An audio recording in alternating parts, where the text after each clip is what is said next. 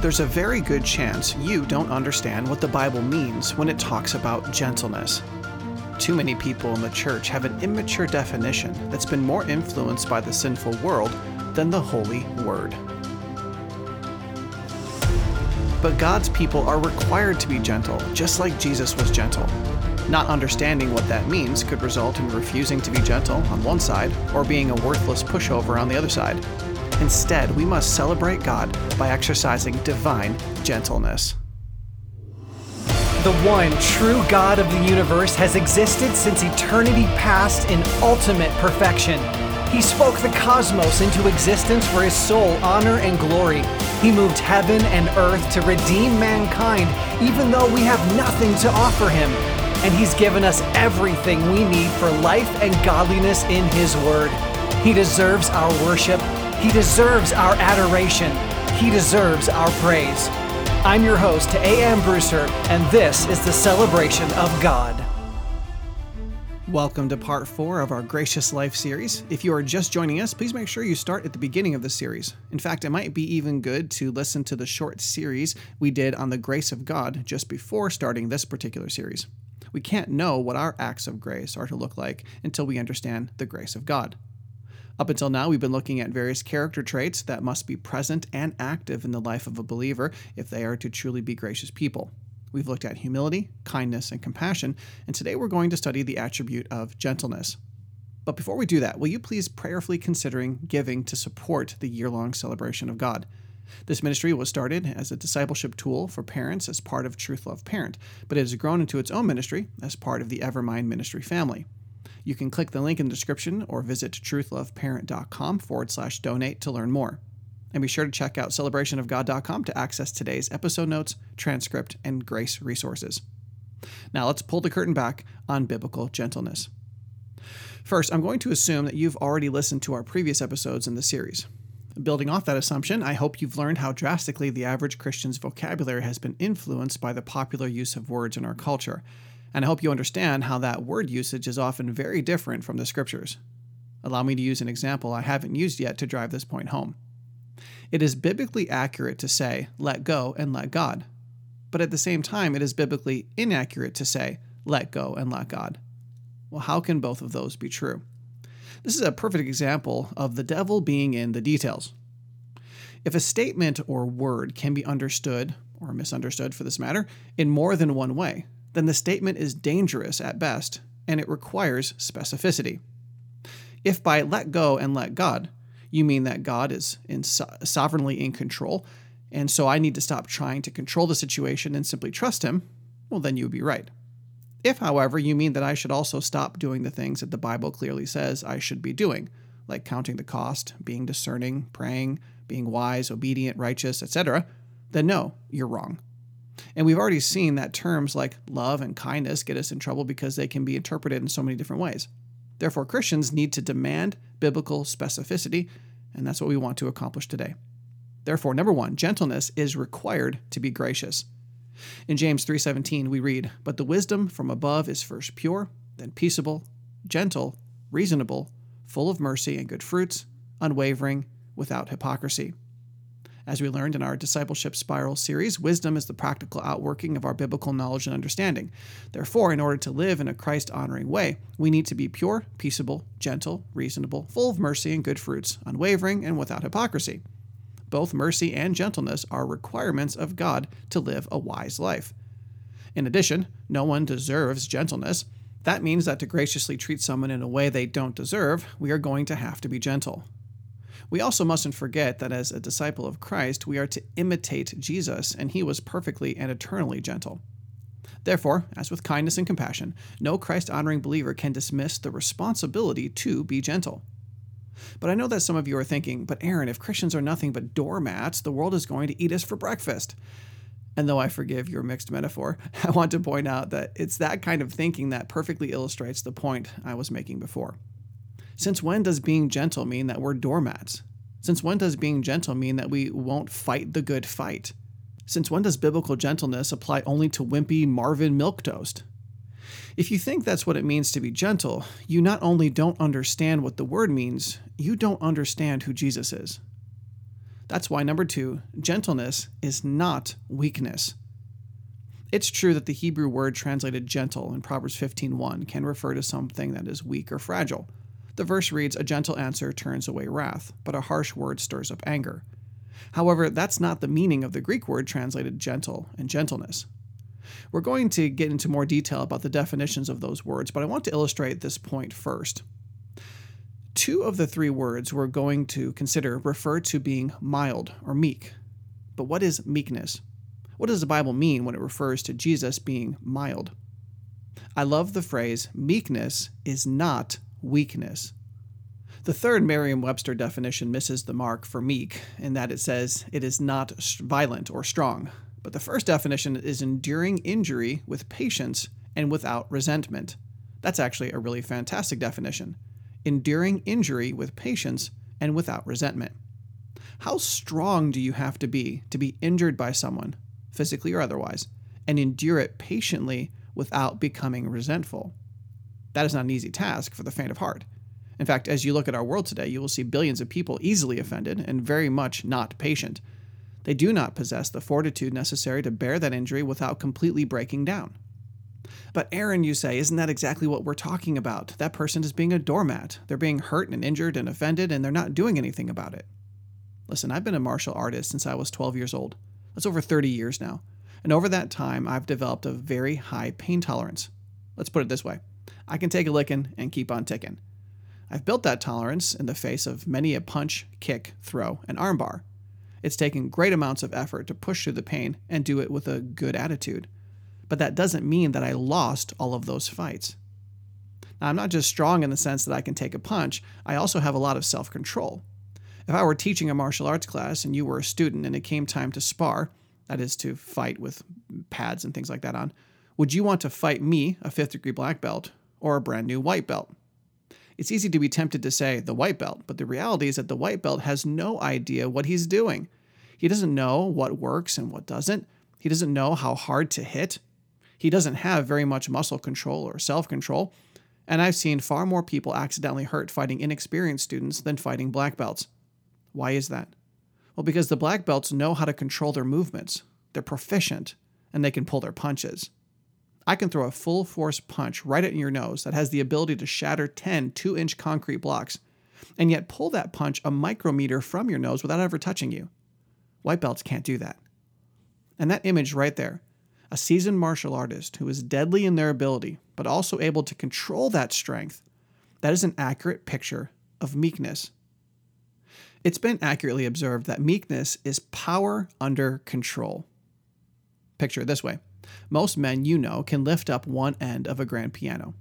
They're not strong enough to lift the whole thing, but they can lift up part of it off the ground.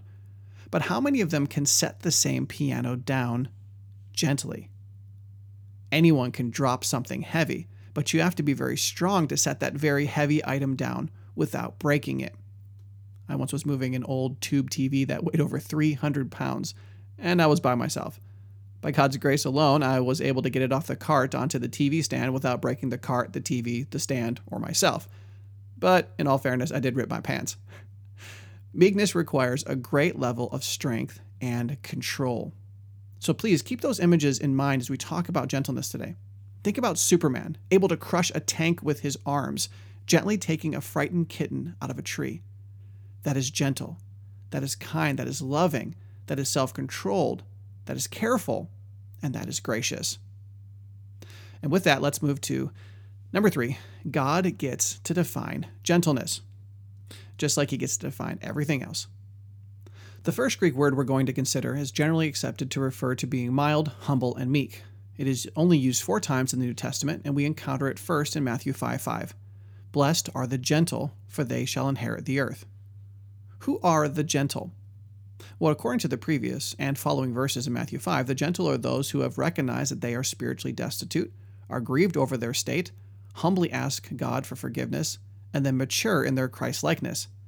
They are willing to set aside their perceived rights and arrogance, their desires and quote-unquote ability to make life work on their own, and they are willing to submit to God.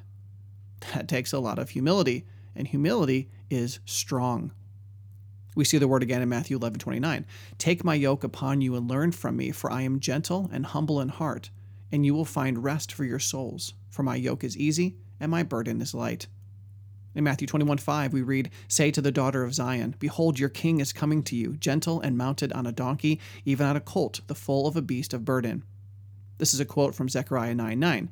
Rejoice greatly, O daughter of Zion. Shout in triumph, O daughter of Jerusalem. Behold, your king is coming to you. He is just and endowed with salvation, humble and mounted on a donkey, even on a colt, the foal of a donkey.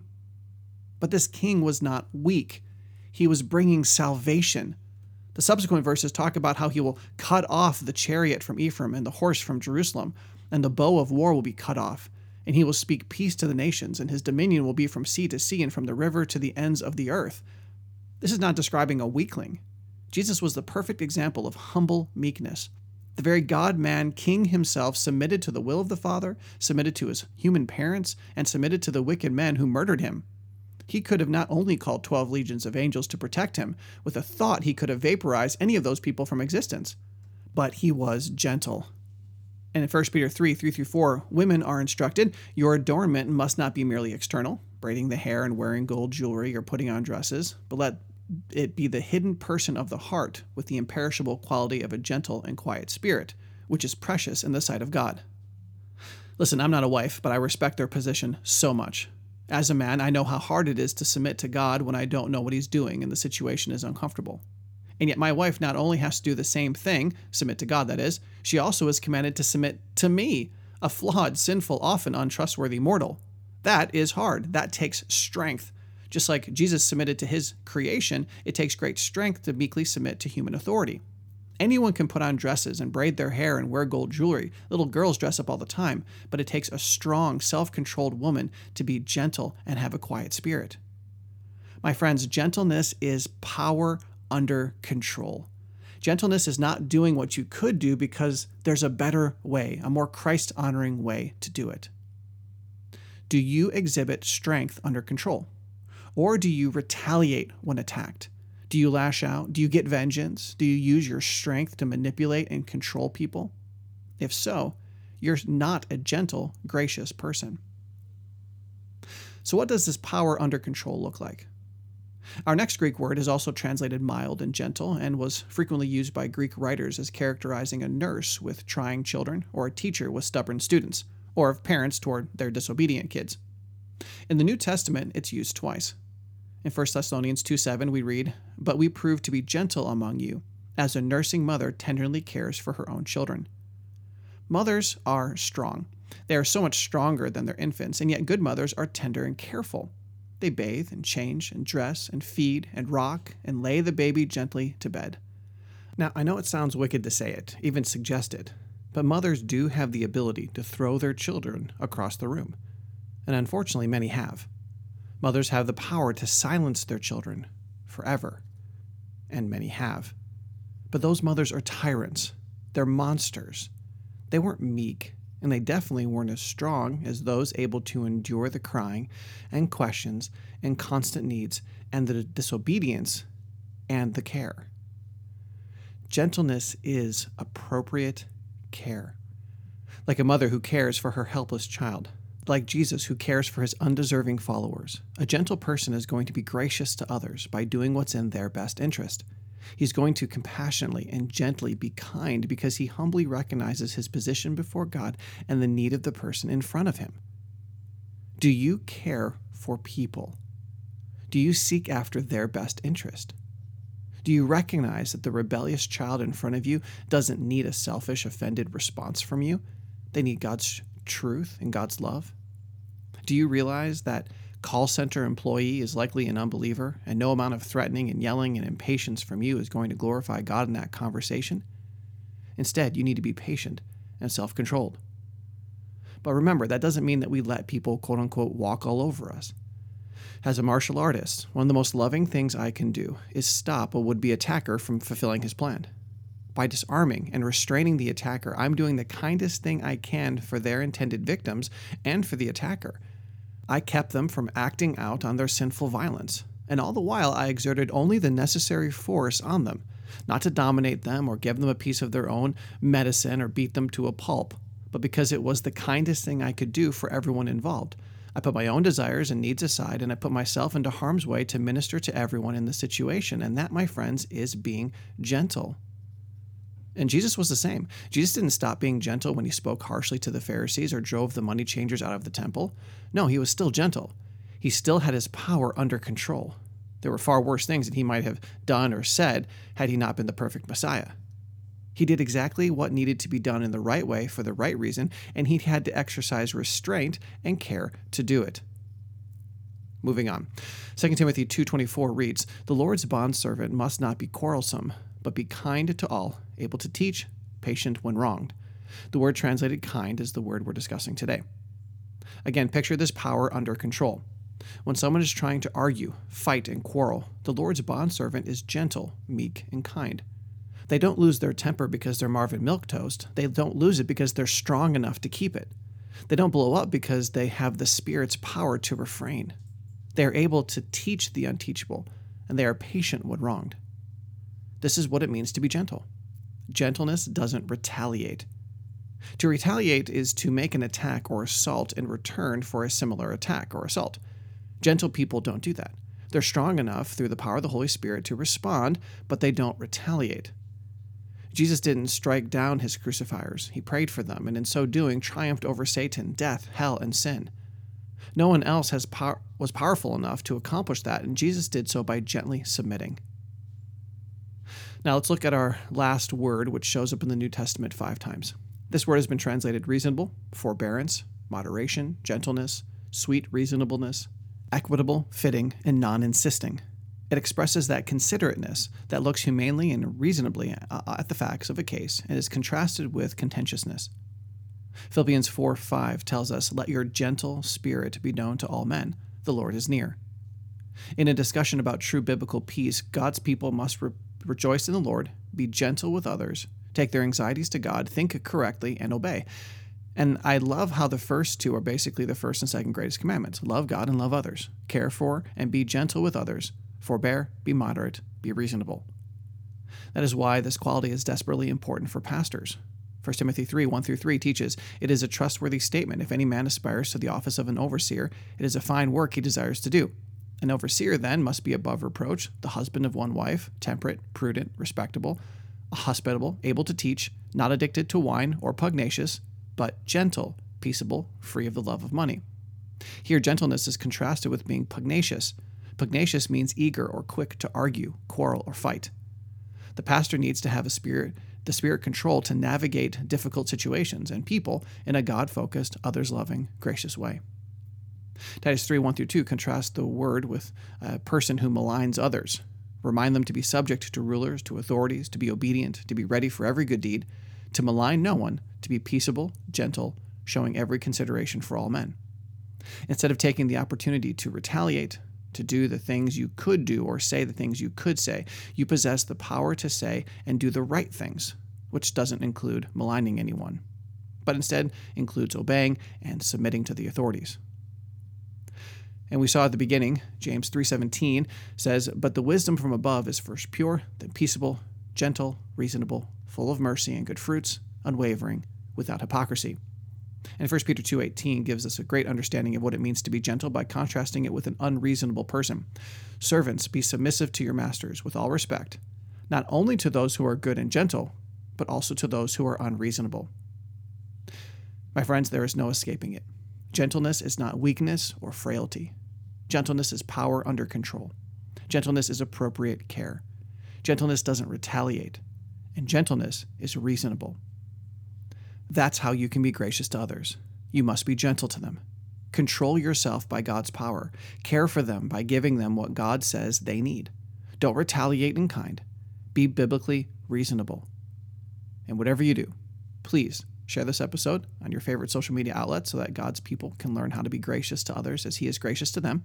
If you need assistance learning to be a gentle friend, father, mother, spouse, employee, pastor, boss, teacher, or student, please contact us at counselor@celebrationofgod.com. And join us next time as we seek to better know, love, and worship God and help the people in our lives do the same. To that end, we'll be discussing why patience is a prerequisite to grace. If you want to know God better, celebrate Him more, and help the ones you love to do the same, subscribe to this podcast and visit celebrationofgod.com to learn more about this dynamic discipleship resource. And remember, the Celebration of God is a listener-supported ministry.